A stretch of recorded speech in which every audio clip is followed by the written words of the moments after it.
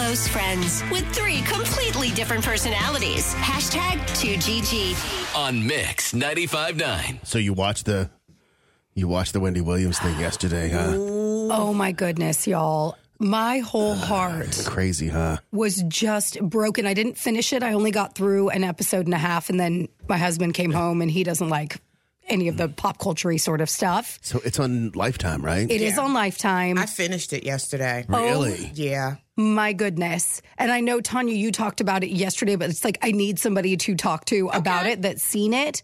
In the very beginning, it's amazing how you go through like a roller coaster of emotions when you watch it. Right. Because in the very beginning, even though I knew that she has dementia now, if I didn't know that information, I would be like, oh my gosh, there is something very, very wrong with this woman. And I probably would have been more harsh in my judgment, I think. Right. Like that it was drugs or that it was whatever. And she does say she loves alcohol. And man, when she talks about alcohol, she talks about it a lot. Yep. She's like, I mean, I like a glass of wine, but she's like, I love alcohol. I love vodka. I love alcohol. My sister doesn't like that I like alcohol. My son and he doesn't like that I like alcohol. I mean, that is like She's obsessed with it. Totally. And one thing about people with dementia, because my mom had it. Yeah. They stay fixated on one thing. So you're going to see in all 4 of the episodes, that's what she talks about. Right. Alcohol. She said, I'm a liquor when I liquor, you know. Right. It's just something that they stay fixated on the entire time. And you can tell that, and again, I think this is more of a dementia thing than it is a Wendy and emotions and that sort of way. When she gets so snappy and is so angry so quickly, she's triggered immediately. Like there's a girl doing her nails at one point. Oh gosh, she was so cruel to that girl. And I mean, I hope that the woman that came in to do her nails knew the situation before she walked in. They do. Everybody knows how to kind of handle. That's why she didn't snap back or do anything. But she's getting her nails done and she's like, I don't like that. This is not what have you ever done this before? Like, are you stupid? Are you? God. And she starts badgering her, and the woman is just like, okay, well, let's see what we can do. And her, I don't want to call him her handler, but her manager, her best friend, Will. Yeah. Right now, as of episode 1.5, I'm here for him. I think he really does have the best interest for her. I don't know if I'm going to feel that way as the show continues, but right now I feel like he's probably the only person that's been around to really support him and the woman that's with him as well. Right. Sometimes it's not in their profession because he's a jeweler. That's how they met. And I think the family feels a certain, why is he managing her? He's never done this before. This man makes jewelry. I don't get it. But he gets her.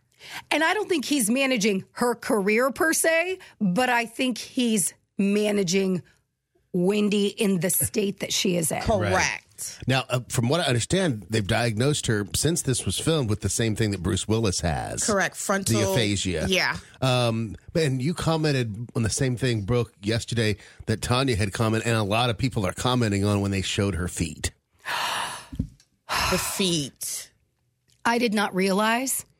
I mean, I've known for years, because if you watch the show, she would walk out in high heels, but then she would always switch into flats or slippers or things like that. So this is something that she's dealt with for a very, very long time. But it's gotten to the point where when they did the flash down of her feet, because before everything was up, and when they showed her feet and the way they're so incredibly swollen, they almost look like they have their calluses on her shins. It's like crusted over. Yeah, almost. like when you think of like if you got a really bad callus on the bottom of your foot that crusted and all of that, but it's on her shin and on the top of her feet. And I saw that, and when they showed down and she just starts crying, number one, I'm sure she's crying because of the way that it looks, because she is a person that likes to look a certain way. Yeah, of course. But also, I could feel the pain. Like, that hurts. You know that is a painful experience. And when she's like, I can't even walk for more than this amount of time, because she's only got 6% of feeling. And then at one point when she was like, Will, because she was about to fall over, because she's like, I can't stand anymore. I can't do this anymore. It's heartbreaking. And we didn't know while the show was going on what was going on with her. But now that we know what is the issue which she's been diagnosed with, the memory loss, getting lost in mid-sentence and things like that, it makes so much sense. Tanya, when she was they showed a flashback of an interview that she did on Zoom during 2020 when... Shark Tank lady? Yes, Barbara Corcoran from Shark Tank, and they have her on, and she all of a sudden, like, the interview's going fine, and then she goes, now, Barbara, you know, like, you know how she would always do that to get into, like, something deep, right? And Barbara's sitting there like, what does she know that I need to know? She starts talking about her cats. She goes, you know, I'm just saying that you know, and you know that you need to, And then her eyes just, like, go blank, and she goes, I just love my cats. I love my cats. My cats are so... And it was like she didn't even know where she was, what she was saying. And it just... So sad. It broke my heart watching it.